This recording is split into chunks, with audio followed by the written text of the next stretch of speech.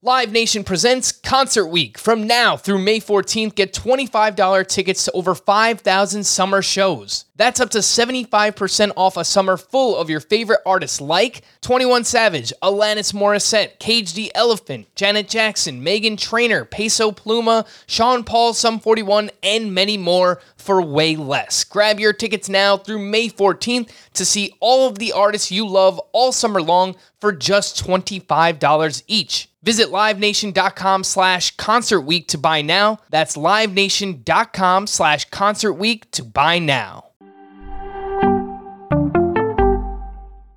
Welcome to the Fantasy Baseball Today podcast from CBS Sports. High drive, center field, hit the wall, grand slam. This is magnificent. Got a fantasy question? Email fantasybaseball@cbsi.com. Get ready to win your league. Where fantasy becomes reality. Now here's Frank, Scott, Chris, and Adam. Buy or sell, Shohei Ohtani is the fantasy MVP so far this season. Welcome into Fantasy Baseball Today. Frank Stanfield joined by Scott White and Chris Towers. Today on the podcast, we have a bunch more buy or sell items, hitters who are improving in the month of May.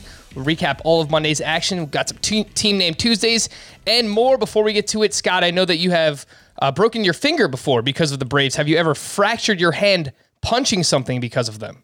No, mine was a fall. It was not a punch. And that's the only fracture I have ever suffered. So I have punched inanimate objects in anger before, but I don't think I've ever gone with enough force to break a bone in the hand. Usually you kind of slow down right before you impact it because you realize, oh, this is going to hurt, you know? At least that's my experience. Well, that wasn't Huascar Ynoa's experience, apparently, because he's out the next 2 months for he punched a bench in the dugout. So that sucks because he was pitching quite well. So hopefully you sold high while you could. Let's talk about some of Monday's standouts. Oh, my goodness gracious. Chris, why don't you get us started? Yeah, how about a game that's still in progress as we're talking, but I think it's worth talking about Shohei Ohtani again. 1 for 2, 2 runs, 3 RBI, 2 walks, 1 strikeout. One of the most ridiculous home runs of the season so far.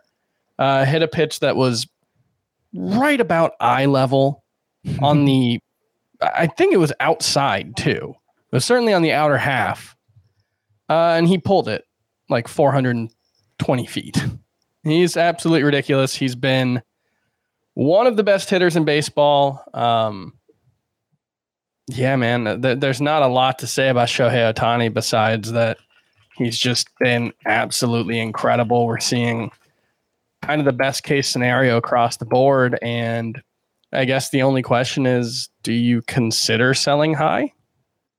What do you think, Scott?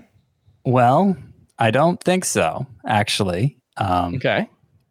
I was going to talk, if we were going to have the discussion whether he's the fantasy MVP so far, I was going to point out that just today I was writing an article redrafting the first 2 rounds for the rest of 2021. So not counting any stats that have already been accumulated, but just, you know, from today forward, how would you draft the first 2 rounds in 2021? And I have Ohtani as a 2nd round pick. And I don't think there's anybody drafted as later than him who has entered those first 2 rounds. You have others like JD Martinez, who made almost as big a climb, but not as big as Ohtani. And I think that would probably be the argument for calling him the fantasy MVP, right? Yeah, I think that definition of value. Based on the way his last start went, I could foresee us actually wanting to use him as a pitcher from time to time too, even though we haven't been motivated to yet because like he leads the majors in home runs and, oh, by the way, is on about a 20 steal pace too. Or more than that, 25 steal pace. Yeah, the batting average is not where we want it, I guess, 265. But, I mean, the batted ball data still says that he's been unlucky based on how hard he is impacting the ball. He's got a 931 OPS, leads the majors in home runs, 13 with 6 steals, 30 runs scored, 32 RBI. So contributing across the board. The preseason ADP was 157.6. The other names that I had listed here as potential fantasy MVPs to this point, John Means, Kevin Gausman, Mitch Haniger, JD Martinez, just based on value where you got them before the season. But Ohtani, Chris Bryant, I think, is in that discussion as well. Yeah. With JD Martinez, Byron Buxton would have been before the injury. Jared Walsh, Ryan McMahon. I think there's a handful of other hitters, but yeah, I think Ohtani and Martinez probably stand out above the crowd. Is he the fantasy MVP to this point? Yeah, John Means was being drafted outside the top 200 on average, and he's a top 5 starting pitcher. So I think you could make a case for him as well. And he's really the only other one I think you could make a case for. So I think it's probably Ohtani. Yeah. Yep. In the context of like, is he the real MVP? Is he the major league MVP? How would you calculate his WAR? Because it's two separate WARs, right? It's you get one WAR for hitters and one WAR for pitchers. That wouldn't even be a thing, right? Well, it wouldn't even, you could add them together, sure, but that wouldn't actually accurately capture the value because you're getting, elite hitting production and elite pitching production from one roster spot, not just from one player. Sure. But like, I think it's even more valuable than like, according to Fangraphs, he's been worth 1.7 WAR so far, which I don't think would be the highest. They're just giving him a single number because Baseball Reference. It's adding hitting and pitching. Baseball Reference gives him 1.2 for hitting and 1.1 for pitching. Yeah. So, which wouldn't be the single most valuable player in baseball, according to those. Just adding them up. Yeah, like Trout's at 2.4. I'm sure there's a pitcher who's Garrett Cole was at 2.7 before today. So I think you could but again, that's not accounting for the fact that his team essentially has 27 players with 26 roster spots in a way that no other team can match at all. Scott, you were, oh my goodness gracious, player from Monday. So there was a certain pitcher who entered Monday having issued just 3 walks through 8 starts. He had an ERA below 1. I'm sorry, an ERA below 2, an xFIP below 2, a FIP below 2, a Sierra below 2, an xERA below 2. He was by far the best pitcher in baseball so far, and that pitcher was Garrett Cole. Now, Garrett Cole no longer has an ERA below 2. He just had his worst start of the season against the Rangers of all teams, and a big reason for that was Willie Calhoun. Willie Calhoun homered off Garrett Cole. Willie Calhoun hit a double off Garrett Cole. Willie Calhoun is batting .287 now. He has an OPS around 930. His strikeout rate is 92nd percentile strikeout rate, but below 15%. He's playing against lefties and righties. Willie Calhoun is getting it done. And he's available in nearly half of CBS Sports leagues still. It's a little ridiculous. Nobody wants Willie Calhoun. He's outfield eligible too, so you can't even say, "Oh, I can't fit him in my DH spot." It's not an issue anymore. He's outfield eligible. So enough with this Willie Calhoun hate. Get him on your roster. He's good. I was so confused, Scott, when I saw his roster rate on CBS was only 55%. I feel like we've been talking about Willie Calhoun. Well, we should talk about Garrett Cole too. Add Garrett Cole, guys. Yeah, if you can. But Willie Calhoun, man, we've been talking about him forever. He's been awesome. So that number I think should be higher than 55%, and get him on your team. He now played his 10th game in the outfield. So even if your league requires 10 games to have eligibility, Willie Calhoun should have that starting Tuesday and beyond. Oh my goodness gracious! Shohei Ohtani plus 400 at William Hill in their latest odds, but he was plus 6,000 preseason. Is he where does he second rank? Behind Mike Trout? It's Trout, Ohtani, Vlad, Buxton, JD Martinez. And now Mike Trout is Trout, Ohtani, Vlad, Buxton, JD Martinez, Giancarlo Stanton. 3 of the top 6 are on the IL. 2021 MLB, folks. Let's go. Yeah. Were you counting Trout? I mean, assuming he'll be. Okay. Yeah, we don't know yet. We'll talk about it in a bit, but Mike Trout left with a he is currently injured. Yeah. I want to talk about Adolis Garcia in that same exact game. He went 2 for 4 with his 11th home run and his 4th stolen base of the season. So getting it done across the board as well. He's batting .296. He's got a .933 OPS.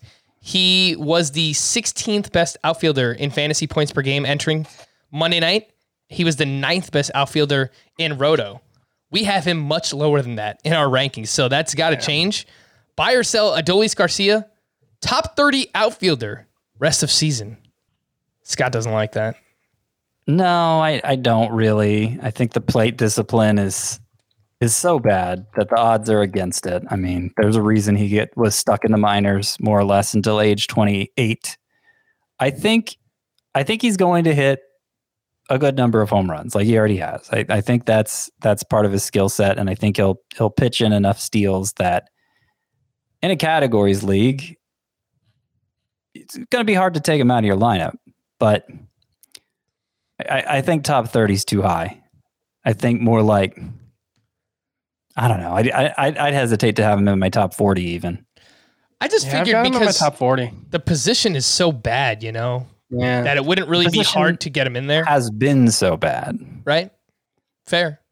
But it's real hard for me to find reasons to be enthusiastic right now. I don't know. There was a quote last week, too, that really stood out to me regarding Adolis Garcia. And this was an update from CBS. Garcia and the Rangers are preparing for opposing pitchers to alter how they pitch to him. And basically they're acknowledging it, and he's working on his mechanics to adjust to off-speed pitches. So I like reading stuff like that. The fact that he's struggled with swing and miss in the past, and he knows what's coming, and he's kind of prepping himself for it. It sounds like he's a major league ball player, and he's absolutely crushing it right now. So yeah, top 30 is too high. I'm going to sell that, but I'm going to get him inside my top 40. To be fair, since I was docking him for his age, I do think that's still fair to do, but he didn't start his minor league career till age 24 because he came over from Cuba. Mm-hmm. But still, usually when you start your minor league career at age 24, the thinking is you're going to have a short minor league career. Yeah. All right. Not. Well, I actually had a buy or sell for Willie Calhoun. I'd rather have Calhoun than Garcia rest of season. Buy or sell that. Willie Calhoun instead of Adolis Garcia? Yeah. I'd rather have Calhoun. Yeah, I think that makes sense. Is it a bad look if I go Adolis Garcia in Roto and Willie Calhoun in points? I feel like that's the way to go here. No, we call that a Heath. No, I think Roto is Garcia's better format. I think points is Calhoun's better format, but I would still take Calhoun in both because I expect Calhoun will be, the way this year's going, an asset in batting average. I think it's pretty safe to say he will be. Mm-hmm. Yeah, and it was just all that more impressive doing it off of Garrett Cole. My Texas Rangers, baby. Wearing the Texas Rangers hat, since day one. Huge fan. Got to get those fat heads replaced behind me. Before we hit the news and notes, we've got to let you know what's on CBS Sports HQ this week. As always, CBS Sports HQ is your home to start your sports news day with live updates kicking off each morning at 8 a.m. Eastern Time. And HQ is always your home ahead of the evening's action with live picks from the best analysts and cappers in the sports world each day at 6 p.m. Eastern Time. This week, our crew is locked in on the PGA Championship. Our friends from the First Cut podcast, Kyle Porter, Rick Gaiman, and Doug Bell will be on HQ all week with picks, weather reports, highlights, and everything you'd want to know about the tourney. Everybody should be paying attention to the First Cut Golf podcast. They are crushing it right now. So check out HQ on your computer on CBSSports.com or via the CBS Sports app on your mobile phone or TV. It's always free. It's always on CBS Sports HQ. We've already alluded to it, but Mike Trout left Monday night's game with a right calf strain. He's no stranger to injury. Not that this is related to anything else he's ever had, but he averaged 33 games missed per season from 2017 to 2019. And pure speculation, but my guess is this will require an IL stint. He was visibly upset when it happened, and I'm sure the next question everyone's going to have is, will we see Jo Adell or Brandon Marsh anytime soon if Mike Trout lands on the IL? And my answer is no. I don't think they're ready. What do you guys think? They're both striking out a ton early on. Jo Adell is at 42% through 10 games, 11 games now. It's bad. Marsh is at 35% through 7 games. So there has been some chatter that the Angels kind of maybe view Marsh as a better prospect now than Adell, but I don't really see it in their minor league track record. I think a lot of it comes from there was talk that Marsh had reworked his swing to unlock more power last year, but we never really got to see it. So it could have been there in the alternate site. But my guess is Adele is still ahead of him, assuming that he can kind of pull out of this strikeout issue that he's currently dealing with, because he is hitting the ball well. And I think he is super talented. And, he was awful last season, but I think it's worth remembering that Adele is been a top prospect since 2018. He's still only 22 years old. He just turned 22 at the beginning of April. He's only played 234 games in the minors. There have been some injuries. Obviously, he lost last season. So, he is still potentially more raw than his prospect pedigree may make you think. I do wonder if, because they're already down to Taylor Ward filling an outfield spot. I do wonder if just by necessity they'll have to call Adele up like they did last year. I mean, it should have been pretty clear he wasn't ready last year, as bad as it was, and yet they called him up anyway. Yeah. So I look at those numbers and I agree, Frank. I wouldn't want to call him up if I were them, but I wonder how much choice they have. Mm-hmm.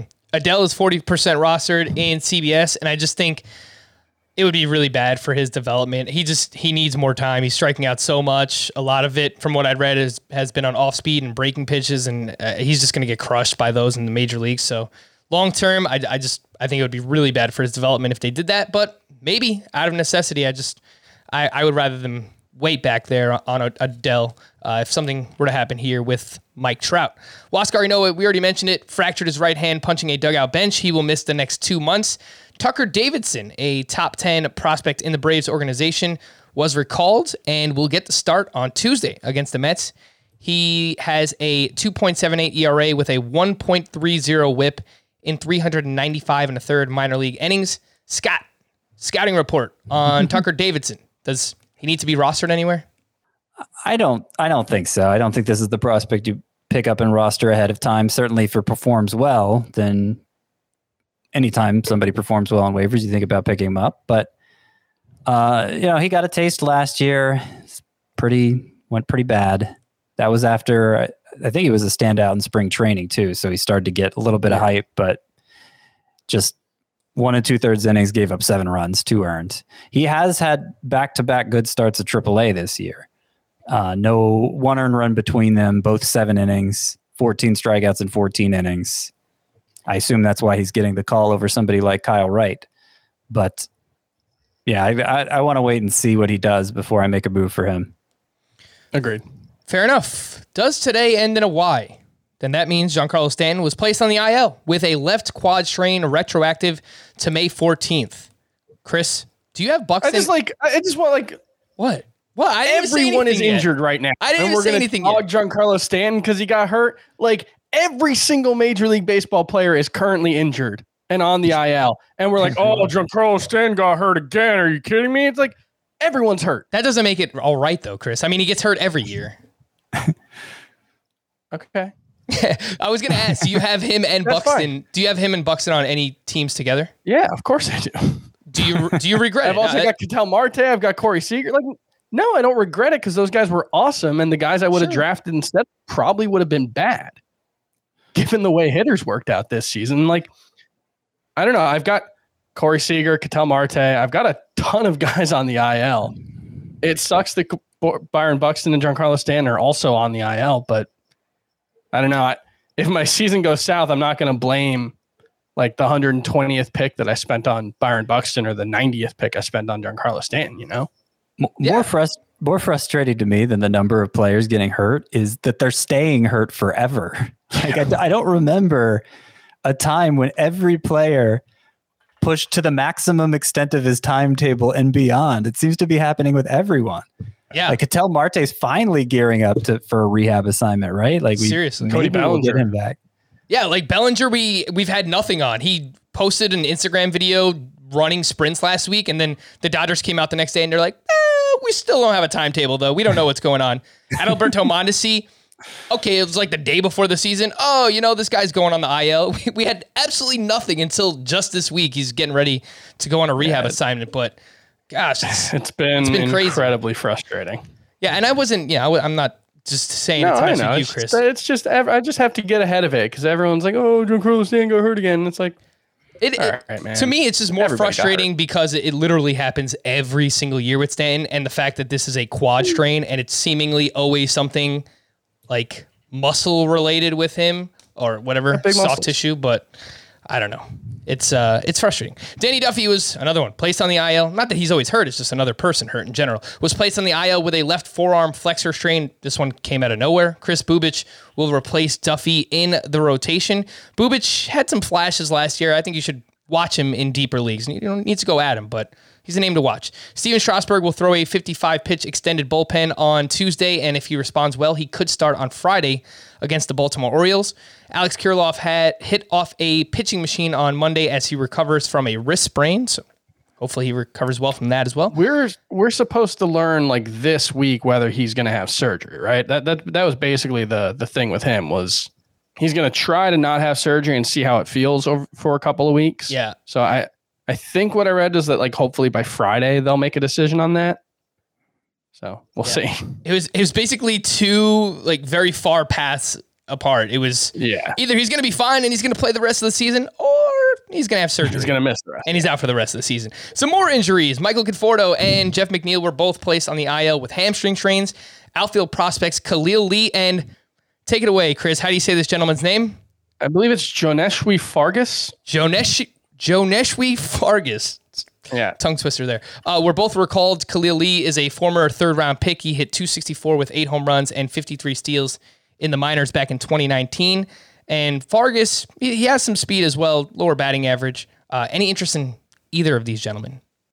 Only in deeper category-based leagues. I mean, if these moves had happened on Sunday afternoon, I probably would have put in a bid in my 15-team TGFBI leagues on Khalil Lee. Mm-hmm. Just to see. He's one of those guys who, I mean, obviously has tools. It's just been a question of putting them together. Yep. And another spot opened up in their outfield on Monday because Kevin Pillar got hit in the face with a pitch. So hope everything's all right there with him. But could potentially miss some time there, and rightfully so. So some openings there for the Mets. More Mets news. Noah Syndergaard is a little bit more positive. Not a little bit, a lot of it. Will make his first rehab appearance with Low A St. Lucie on Wednesday as he recovers from last year's Tommy John surgery. Early to mid-June remains a realistic timetable for Syndergaard. Even more Mets news. Taijuan Walker was removed Monday with after 3 scoreless innings due to left side tightness. Framber Valdez allowed 5 runs. Only 1 of those were earned over 3 innings in his first rehab start with AAA Sugarland. That sounds fun. He finished with 47 pitches. Rafael Dolis is expected to return on Tuesday for the Blue Jays. Who gets their next save, Scott? Dolis over Jordan Romano. Yeah, I mean, Jordan Romano hasn't even gotten their most recent save, has he? I think he did. Can't remember what. Something happened where like the next day they used him in a non-closer situation or something. Mm-hmm. Hang on, let me see if I can find it. Oh yeah, you're right. AJ Cole has their most recent right. save. Oh gosh, what a mess. Jose Abreu will miss the series against the Twins with left ankle inflammation, but is expected to return on Friday. CJ Cron will be activated off the IL on Tuesday. Eric Hosmer is expected back on Wednesday. Kenta Maeda, dealing with a groin strain, will throw on Tuesday as the Twins try to determine if he'll be able to make his next scheduled start against Cleveland on Friday. David Price was activated for the Dodgers. Albert Pujols was batting cleanup and started at first base in his first game with the Dodgers. Charlie Blackmon sat for the 3rd straight game on Monday with a sore groin, though he was close to starting apparently. Willie Calhoun played his 10th game in the outfield. Nick Senzel played his 3rd game at third base on Monday, so getting closer to 5 games at third for Senzel. Mike Soroka's Achilles procedure apparently went well, but Brian Snitker hinted at Soroka not being back at all this season, which we kind of speculated last week. Joey Gallo is a trade target for teams looking for an outfielder, and I don't know why. I just kind of feel like the Yankees are going to be in on him because that's the kind of player that they love. Some buy or sell. We already talked about Ohtani and the Rangers outfielders. Let's talk about Tyler Naquin. Scott, your boy, Tyler Naquin, 2 more hits, including his 9th home run of the season. He is batting .265 with an .884 OPS. He is 66% rostered. Buy or sell, Naquin needs to be rostered in all 3 outfield formats. No, he doesn't need to be rostered in 3 outfield formats. No. No, but he's not going away that quickly. He keeps playing. His expected stats are still right in line with his actual stats. And, for as bad as I felt dropping like $150 fab dollars on him in a couple of 15-team leagues, like no other hitter has emerged in leagues that deep that would be worth anywhere close to that kind of investment. So I guess Horner has come since then, but he didn't require that much of an investment because he hadn't really started hitting yet. Mm-hmm. So yeah, just hitters, right? Yeah, just talking hitters. Yeah. I guess Adolis Garcia would have. Yeah, I don't remember. Garcia went for a good amount. His fab was kind of like a slow burn. I feel like it was over a couple of weeks. He built really slowly. That was Corbin Burns's long-standing 5-day long record. 58 strikeouts between walks. So in my 15-team NFBC main event league, Adolis Garcia on April 25th went for $225 out of $1,000 budget. And he's been worth every penny so far. Next buy or sell, Josh Donaldson. He went 1 for 3 with his 5th home run of the season. On Monday, he is batting .274, but doing so with a .313 expected batting average and a .591 expected slug. Chris, buy or sell, Josh Donaldson is a top 15 third baseman. I think I would sell that, but why you think he's going to get injured?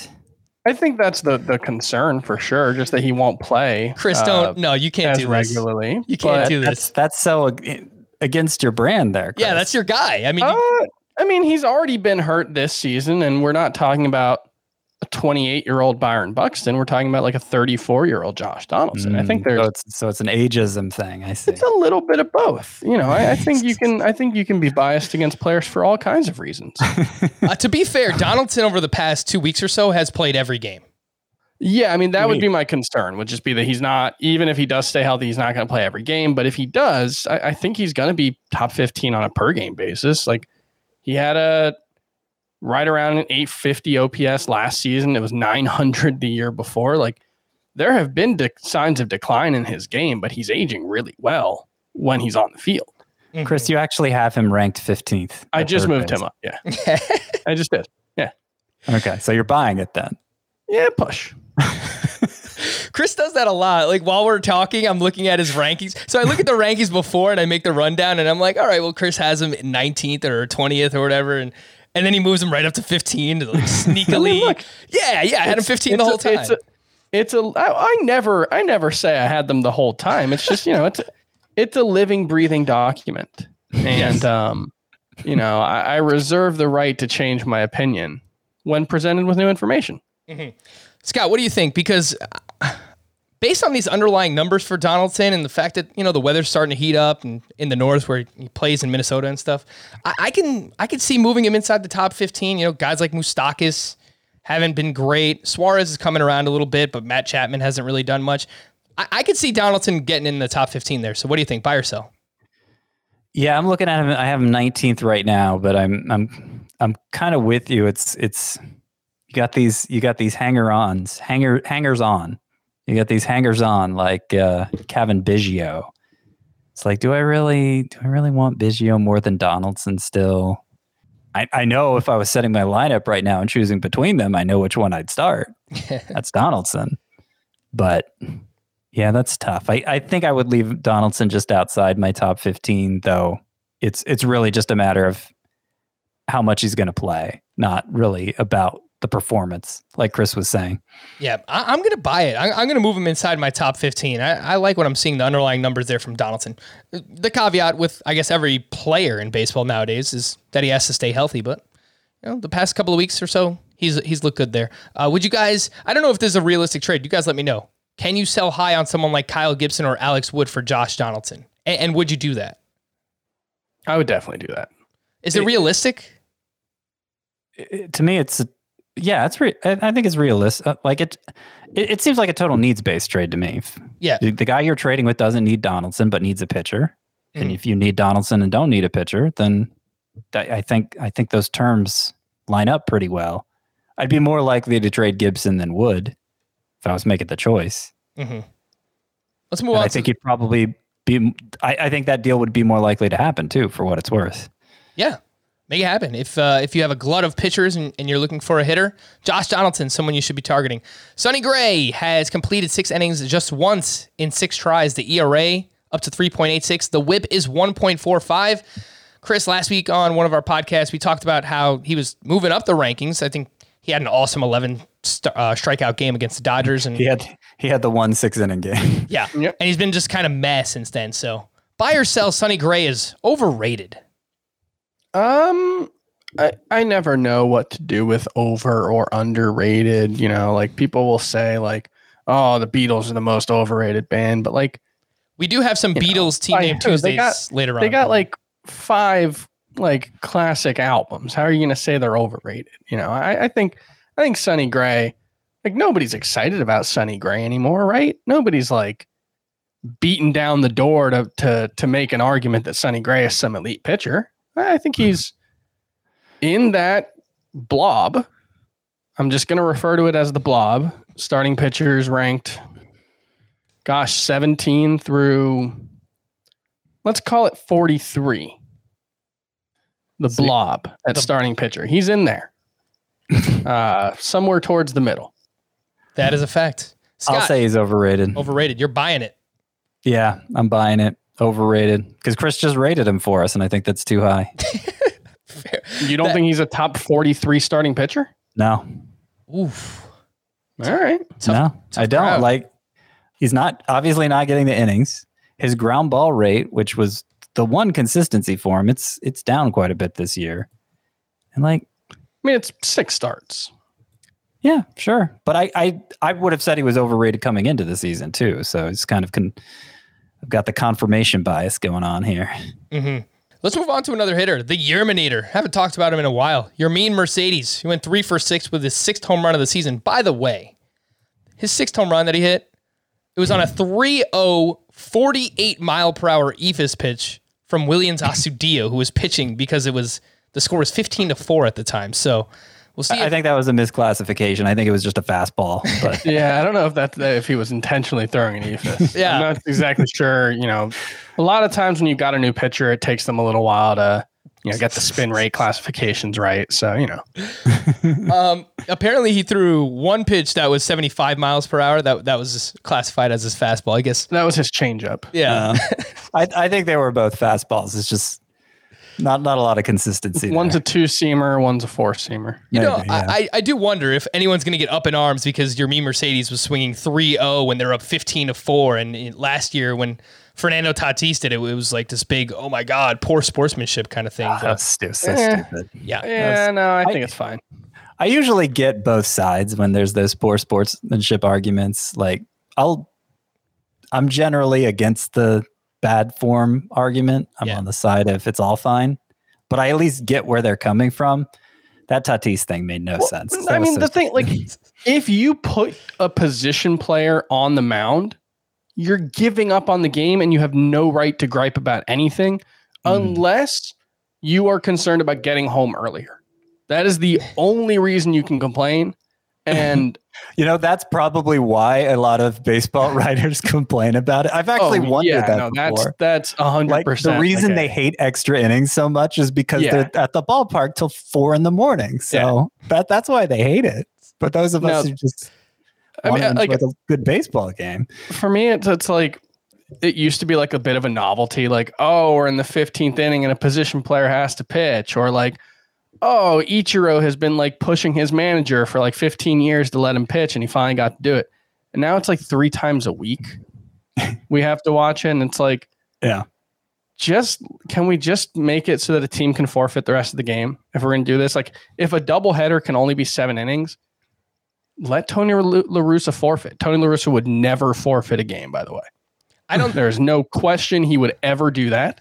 But maybe another manager who is more reasonable would rather do that than have their hitters throwing.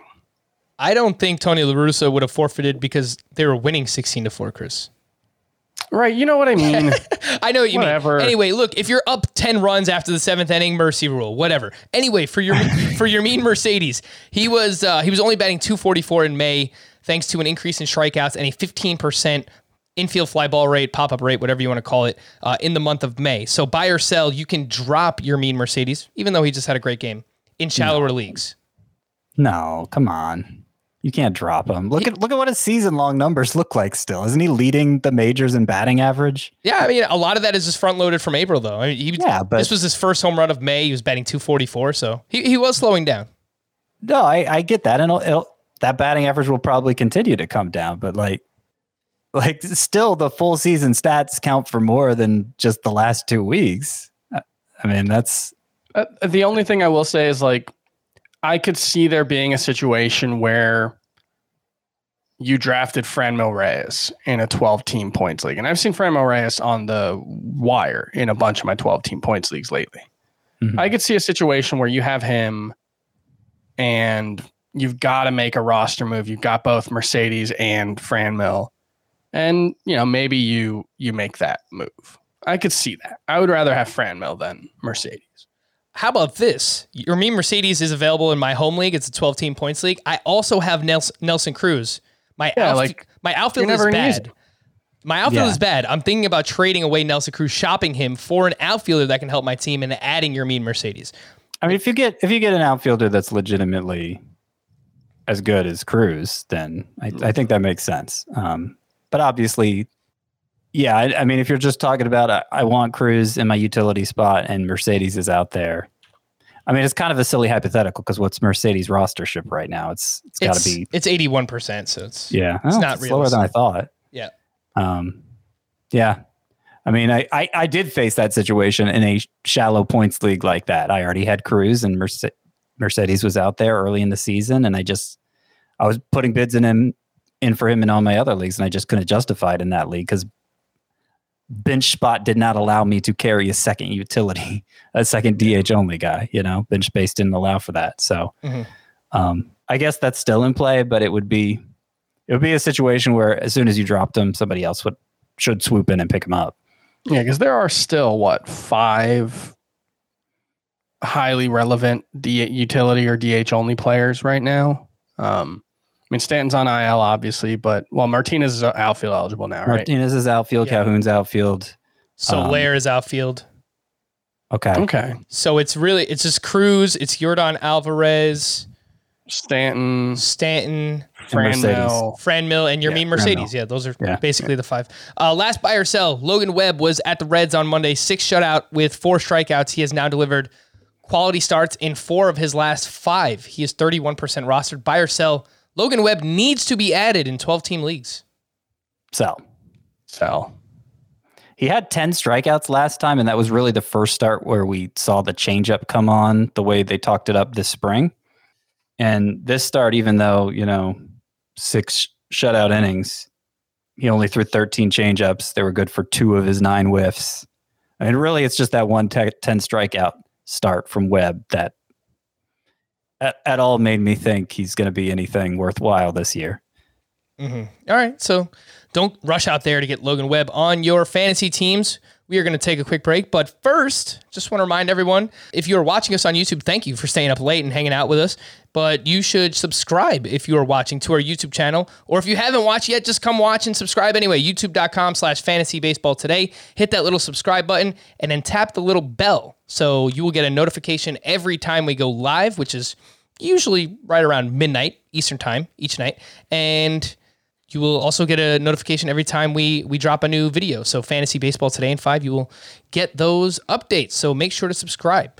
We will take a quick break, but when we return, we have some hitters who have made some changes in May, players who are improving. We'll talk about them next. Fantasy Baseball Today. Okay, picture this. It's Friday afternoon when a thought hits you. I can spend another weekend doing the same old whatever, or I can hop into my all-new Hyundai Santa Fe and hit the road. With available H-Track all-wheel drive and 3-row seating, my whole family can head deep into the wild. Conquer the weekend in the all-new Hyundai Santa Fe. Visit HyundaiUSA.com or call 562-314-4603 for more details. Hyundai, there's joy in every journey. Robert Half research indicates 9 out of 10 hiring managers are having difficulty hiring. If you have open roles, chances are you're feeling this too. That's why you need Robert Half. Our specialized recruiting professionals engage with our proprietary AI to connect businesses of all sizes with highly skilled talent in finance and accounting, technology, marketing and creative, legal, and administrative and customer support. At Robert Half, we know talent. Visit roberthalf.com today. So let's jump into some of this action that is happening in May. I saw a tweet from you over the weekend, Scott, which kind of spurned this idea on me. And then Chris went out and wrote a great article, which you can find on the site right now, cbssports.com/fantasy/baseball. And offense is up in the month of May. So if you compare it to April, 243 batting average in May, 232 in April, 320 OBP versus 309, 398 slug versus 389.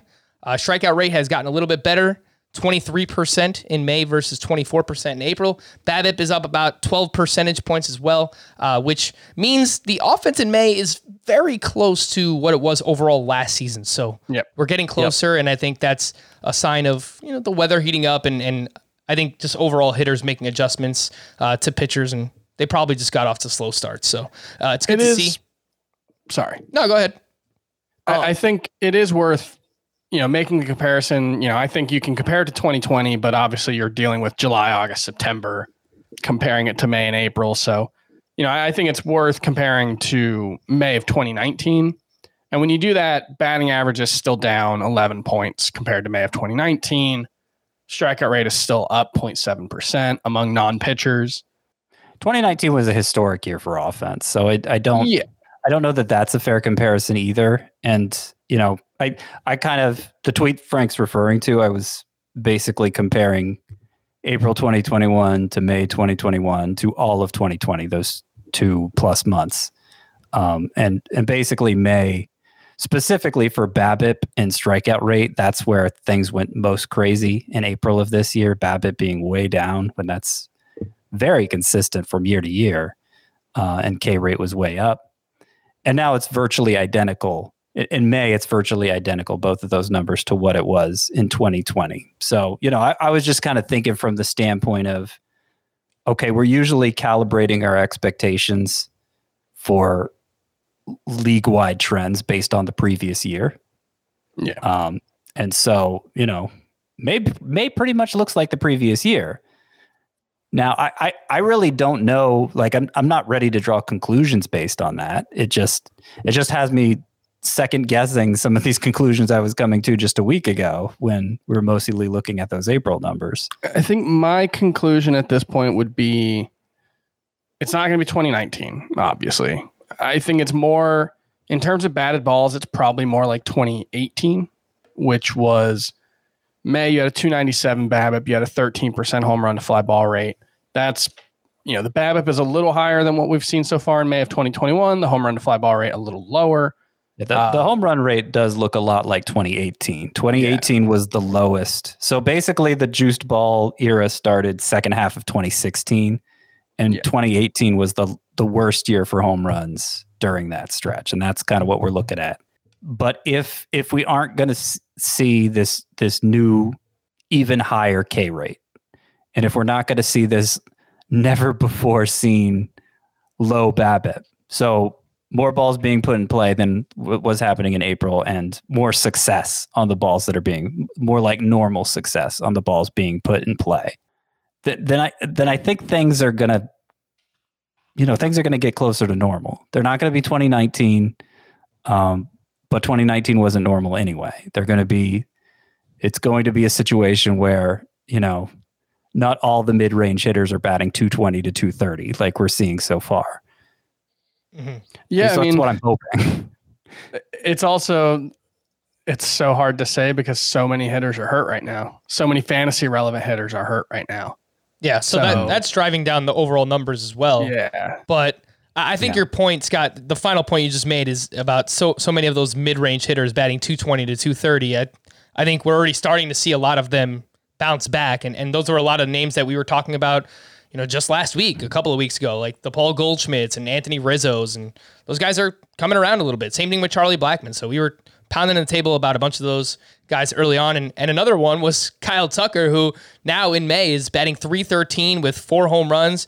The walk rate is up. Oddly enough, he's done it with a ground ball rate, which is right around 47%, but he's pulling the ball more. His home run to fly ball ratio is up. He's come around. I don't know that there's anything actionable. I feel like the buy low window for Kyle Tucker is closed, but it's good to see that he actually has gotten back on track like we hoped. Yeah.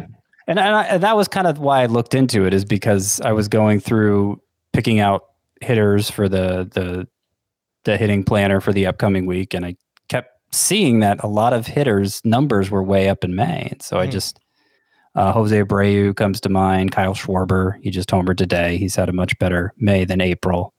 And just a bunch. I kept seeing that over and over again. And it looks like it's a league-wide trend. So we'll see if it continues. But that is a stark contrast from one month to the next. I was really surprised to see just how much all of those numbers had bounced back in May. Isaiah Kiner-Falefa batting .375 with an OPS over 1,000 in May, but his ground ball rate is still right around 60%. He's spraying the ball around a little bit more. His hard contact is up.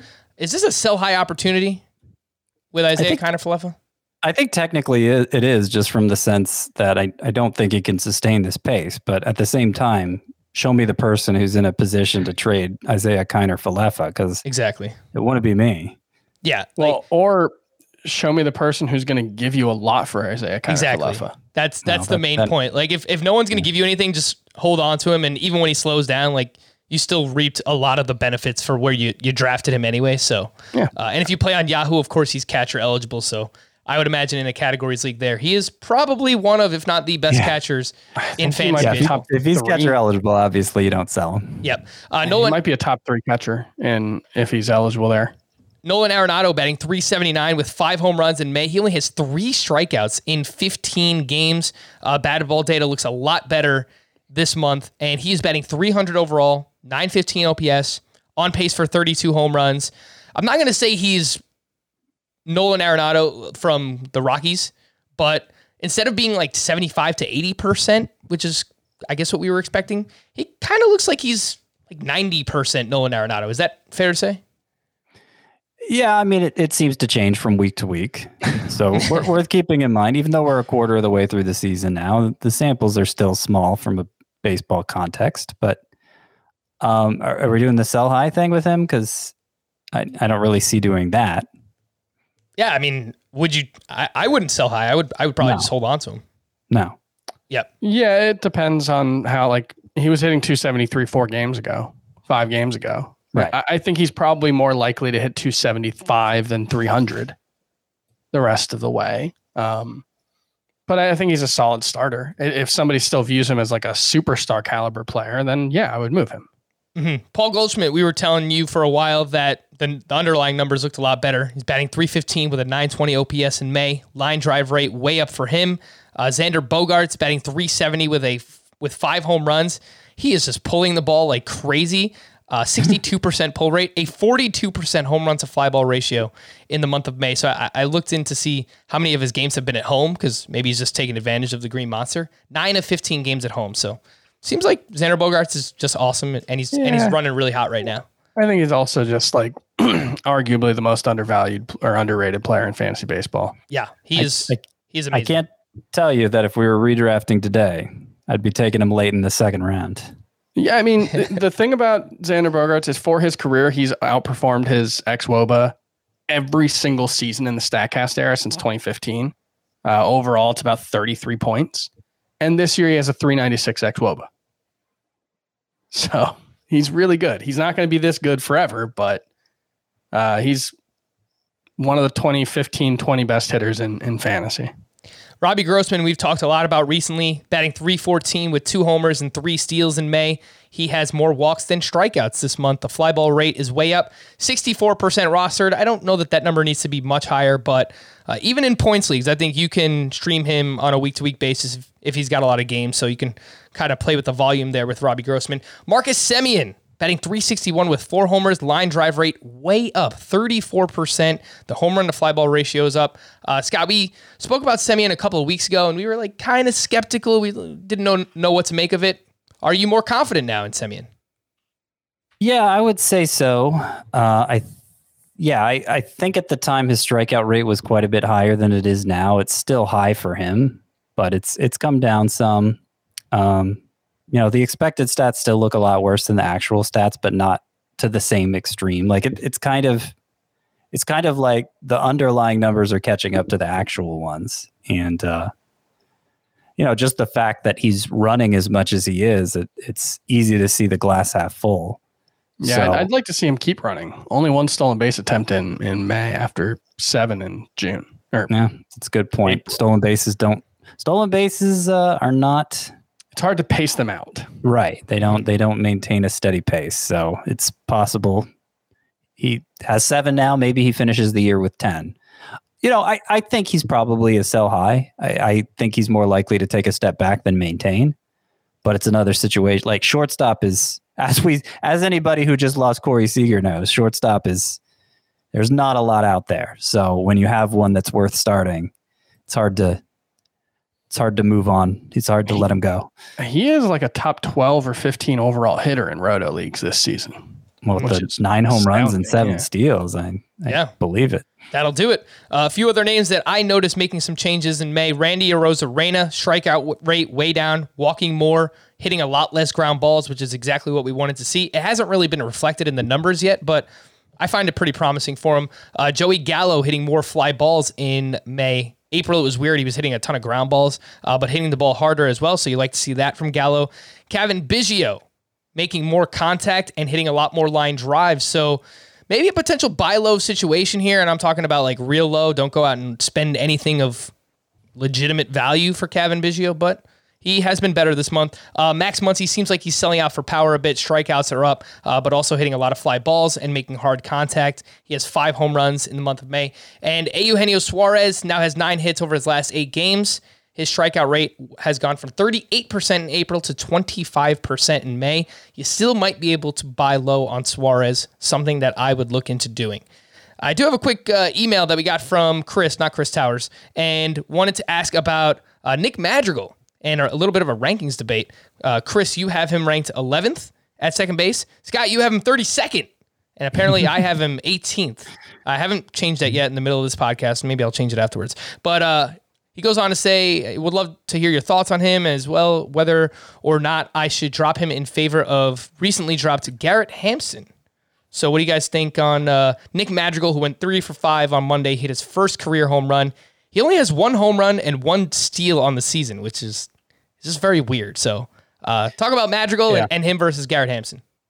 So I think he's kind of useless. I'm looking at it now because 32 did sound low, but I'm looking at the names ahead of them, and they all seem more useful than he is. He has only 1 steal so far. Obviously, if he ran at a pace more like we saw in the minors, where he could be like a 30 steal guy, it would change the equation. But there's virtually no power there. He did hit his first career home run tonight, but it's not going to be a lot of those.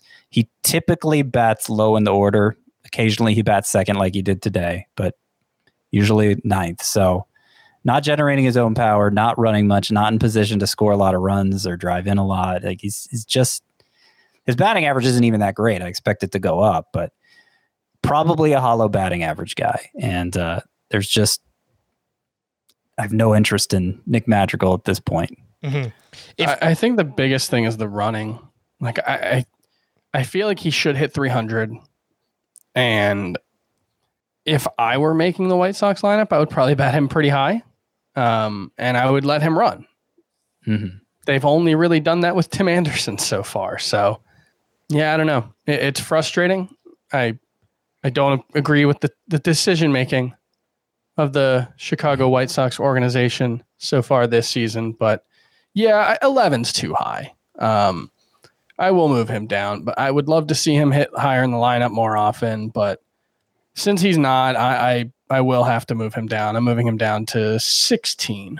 Mm-hmm. He was batting second on Monday, Chris, so you'll be happy to know that. It was against a lefty in J-Happ and probably helped contribute to his massive game. I would rather have Garrett Hampson, to answer your question, Chris, who emailed in. And if I were spending fab on it, if it's any type of categories league, I could see going like 8 to 10% on Garrett Hampson, maybe even more than that, but depends on the rest of your league. Hampson has. Well, if he's still available at this point, you probably can go 0%. Yeah, that's fair. Yeah, I mean, maybe put in like a $2 bid. Yeah. He's got Garrett Hampson. It's 5 homers, 8 steals, 28 runs scored, only batting .250, but he's been very good so far for the Rockies. So I would rather have him than Nick Madrigal. Some leftovers from Monday. Mike Yastrzemski has 3 hits and 2 home runs over his last 2 games. So maybe he's finally getting healthy. Max Fried allowed 1 run over 6 innings with 8 strikeouts. Against the Mets, he has a 1.59 ERA in 3 starts since returning from the IL. Adbert Alzolay was just kind of meh. They only let him throw 63 pitches. Thought that was interesting. His lowest pitch count of the season. He allowed 3 runs over 5 innings. Trey Turner hit his 10th home run. He is batting .329. He has 7 steals in 38 games. He is on a 39 home run, 27 steal pace over 150 games. So Trey Turner is awesome. Josh Bell went 2 for 3 with a walk. He now has 6 hits over his last 4 games. Baby steps, Josh Bell. You got to learn how to crawl before you can walk. I like what I see. Kyle Schwarber went 1 for 3 with his 6th homer of the season, and over his last 7, he is batting .333 with 3 home runs. He is now 74% rostered, so okay. Took some of our advice yesterday. Maybe got him in the lineup. 7 games this week, all against righties. Dallas Keuchel was fine, 7 innings, 3 runs, 6 strikeouts. He threw his cutter a season-high 32% in this start, and that was a really productive pitch for him last season. So maybe that's something that can help. 6 strikeouts was the most strikeouts he's had in the start this year by 2. Yeah. I think the cutter is big. I think if he gets back to using that cutter, it could help him out quite a bit. Luke Voit hit his first home run of the season. I'm not going to talk about Jordan Lyles because why would I do that? Casey Mize actually had another really good start for the Detroit Tigers, and kind of comes at a weird time because we got the update last week that he's going to be kind of slow rolled throughout the summer for the Tigers, but we're not. Wow, is this his best start ever? It's certainly his longest. Might have been 7 2/3, 1 earned, 3 walks, 7 strikeouts against. Got to be a career high in strikeouts, I think. The Seattle Mariners, and you know who closed out the game? Michael Fulmer. Yeah, Michael Fulmer, who now has his 3rd save. Gregory Soto was using the 8th. So I guess talk about both together. I kind of feel like Fulmer is the closer-ish. He has their last 2 saves. Yeah, and pretty quick succession. Yeah, success with you. Yes, second one came on Thursday of last week, I believe. Yeah. So that's maybe the Tigers so rarely get save chances that it's hard to get a firm grasp on what's going on there. I wonder because Soto just came in and got 1 out in the 8th. I wonder if he wasn't needed for that 1 out, if it would have been different, but it's at least Fulmer's at least in the mix here. Mize's 7 Ks equal to career high. He had 7 in 1 start last year. You know, still not missing a lot of bats, but keeping runs off the board and going deep. So I don't know, pretty fringy probably, especially given the innings limitations that have been forecasted for him. Mm-hmm. But yeah, if he was available in like a standard 12-team points or roto league, I'm not even sure I would go at him. Yep. Again, that's Casey Mize that we're talking about. He's 62% rostered on CBS, so that number doesn't need to be higher. It might even be a little too high. Oh, okay. Some other bullpen updates outside of this Michael Fulmer news. Michael Fulmer, 19% rostered, by the way, so if you play in a categories league, he is widely available, as is Tyler Rogers for the Giants, who now has saves in back-to-back days, and he has 5 total on the season. This comes after Jake McGee allowed a bunch of runs over the weekend. Scott, who would you rather have between Tyler Rogers and Michael Fulmer?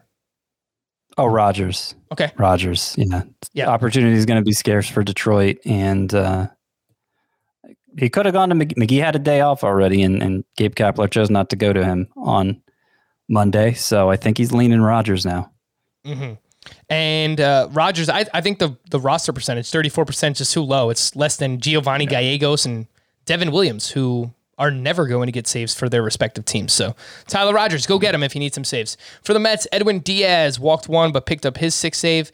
Ian Kennedy got his 11th save for the Rangers, for my Texas Rangers, against the New York Yankees. A revenge game. To stream or not to stream for Tuesday, Luis Patino at the Orioles, John Gant versus the Pirates, JT Brubaker at the Cardinals, Andrew Heaney versus Cleveland, Justin Dunn versus Detroit, and Spencer Turnbull at the Mariners. Well, we said yesterday Heaney and Brubaker were the obvious ones. I went Gant versus Pittsburgh. Chris went Turnbull at Seattle. Yes. But Nice. I'll also add, I could see Justin Dunn having a very good start. Nice memory there from Scott, because you know what? I didn't remember it. To stream or not to stream for Wednesday, Wade Miley versus the Giants, Garrett Richards at the Blue Jays, that's down in Dunedin, Brad Keller versus the Brewers, Tarek Skubal at the Mariners, Matt Shoemaker versus the White Sox, Jake Arrieta versus the Nationals. This is a terrible list of starting pitchers. Yeah. Skubal's used his split change that was hyped up this spring. He's used it more his last 2 outings, and they've gone a little bit better. It's a good matchup, as we saw for Mize at Seattle. So I guess he'd be my first choice. I think I'm hoping we get Grud to Keller today and not Brad Keller. So I'll go with him. Yeah. I'm regretting the Skubal thing. I'm going to take it back. Yeah, I think Keller, Richards, and Miley are probably the 3 I would go with if I have to go with 3. Yeah, I think so. I agree. Team Name Tuesday will wrap up here. This one's from Omar. Bruhan got you all in check. Bruhan got you all in check. You guys might be too young for that. What is it from, Chris? I have no idea. I think it's a Tribe Called Quest song, but it's Busta Rhymes who says that. Pretty sure that's... I like how Chris always says you guys might be too young for that when I've got 4 years on him. Oh no, it's just a Busta Rhymes song. Yeah. Yeah. Admittedly, if we're in the pop culture reference meter just of life, Adam Azer is you guys, if you're watching, he's way up here somewhere. He knows probably everything there is to know. Chris is close. Chris is up there. Scott, I would say is below Chris. And then I'm just somewhere I don't know. You guys can't see my desk right now, but just way, way, way below. This one's from Alex. There's some bows in this houser. Okay. I'm not impressed, but I don't quite get it, I think. It's from a song it's from Cardi B, I believe. Okay. I'm sure you know the song, Chris. Yes, of course. Because I know the song. So you have to know the song. Whoa, look at you, Scott. You know what? I just gave us no credit, and then there you go. I might be too young for that one. Yeah, Scott, you might, Chris. From Kaz, ceasefires, wood burns means panic. Sure. Yeah. That's a whole sentence. So it's just kind of ceasefires. Cramming a bunch of names together in a way that works. Okay, I can live with that. From Tony, say it like you means it, Gilbert. All right. Sure. Yeah. Apparently. By the way, it's actually a Sugar Hill Gang song that Busta Rhymes later sampled. The Beastie Boys also sampled it in their classic song "Shake Your Rump." This next one's from industry friend Mike Curlin. We actually had him on in the offseason. Jean-Claude Van Dong. It's very good. I like it. From Kevin, Show May the Money. Sure. Is that a name? That's a Heath one. Oh, okay. Yeah, I don't. Not like Heath came up with it. It was, but it's just not good. Yeah. Okay. I'm trying to figure out if this second word is someone's couldn't. I tried looking it up. I couldn't. Yeah, the money. Yeah, I don't know. From Colin, these are all Beatles themed. You say goodbye. I say hello. Okay. We're so sorry, Uncle Adbert. Yep, that's technically Wings, but I think it still works. I want to hold Brad Hand. I want to hold. All right. I want to hold Brad Hand. That works as a sentence too. That's good. I like that one. That's the winner tonight. And then 8 grays a week. Okay. Yep. Fair enough. Yep. From Pat in Ohio.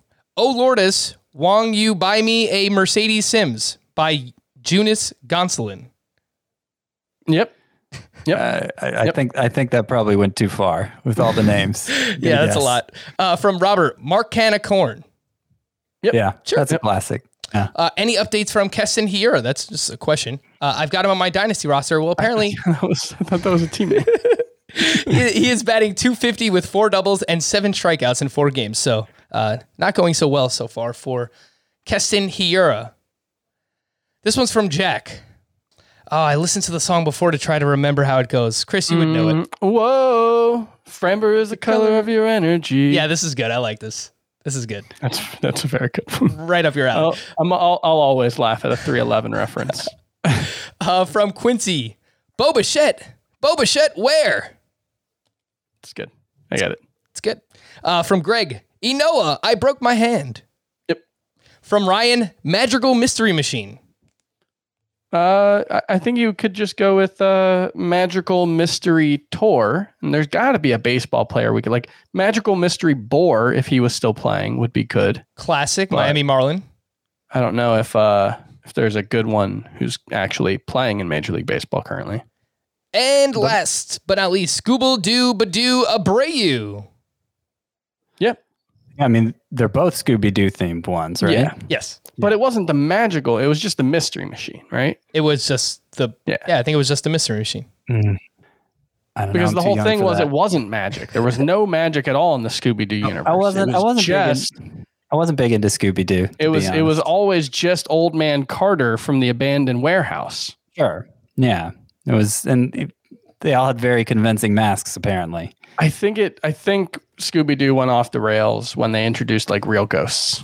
It just betrayed the spirit of the whole thing. Yeah. And also Scrappy. Not a fan of Scrappy-Doo. Yeah, just got to go with the classic. Would have got away with it if it weren't for you meddling kids. For Scott and Chris, I am Frank. Thank you all for listening and watching Fantasy Baseball today. We'll be back again tomorrow. Bye-bye.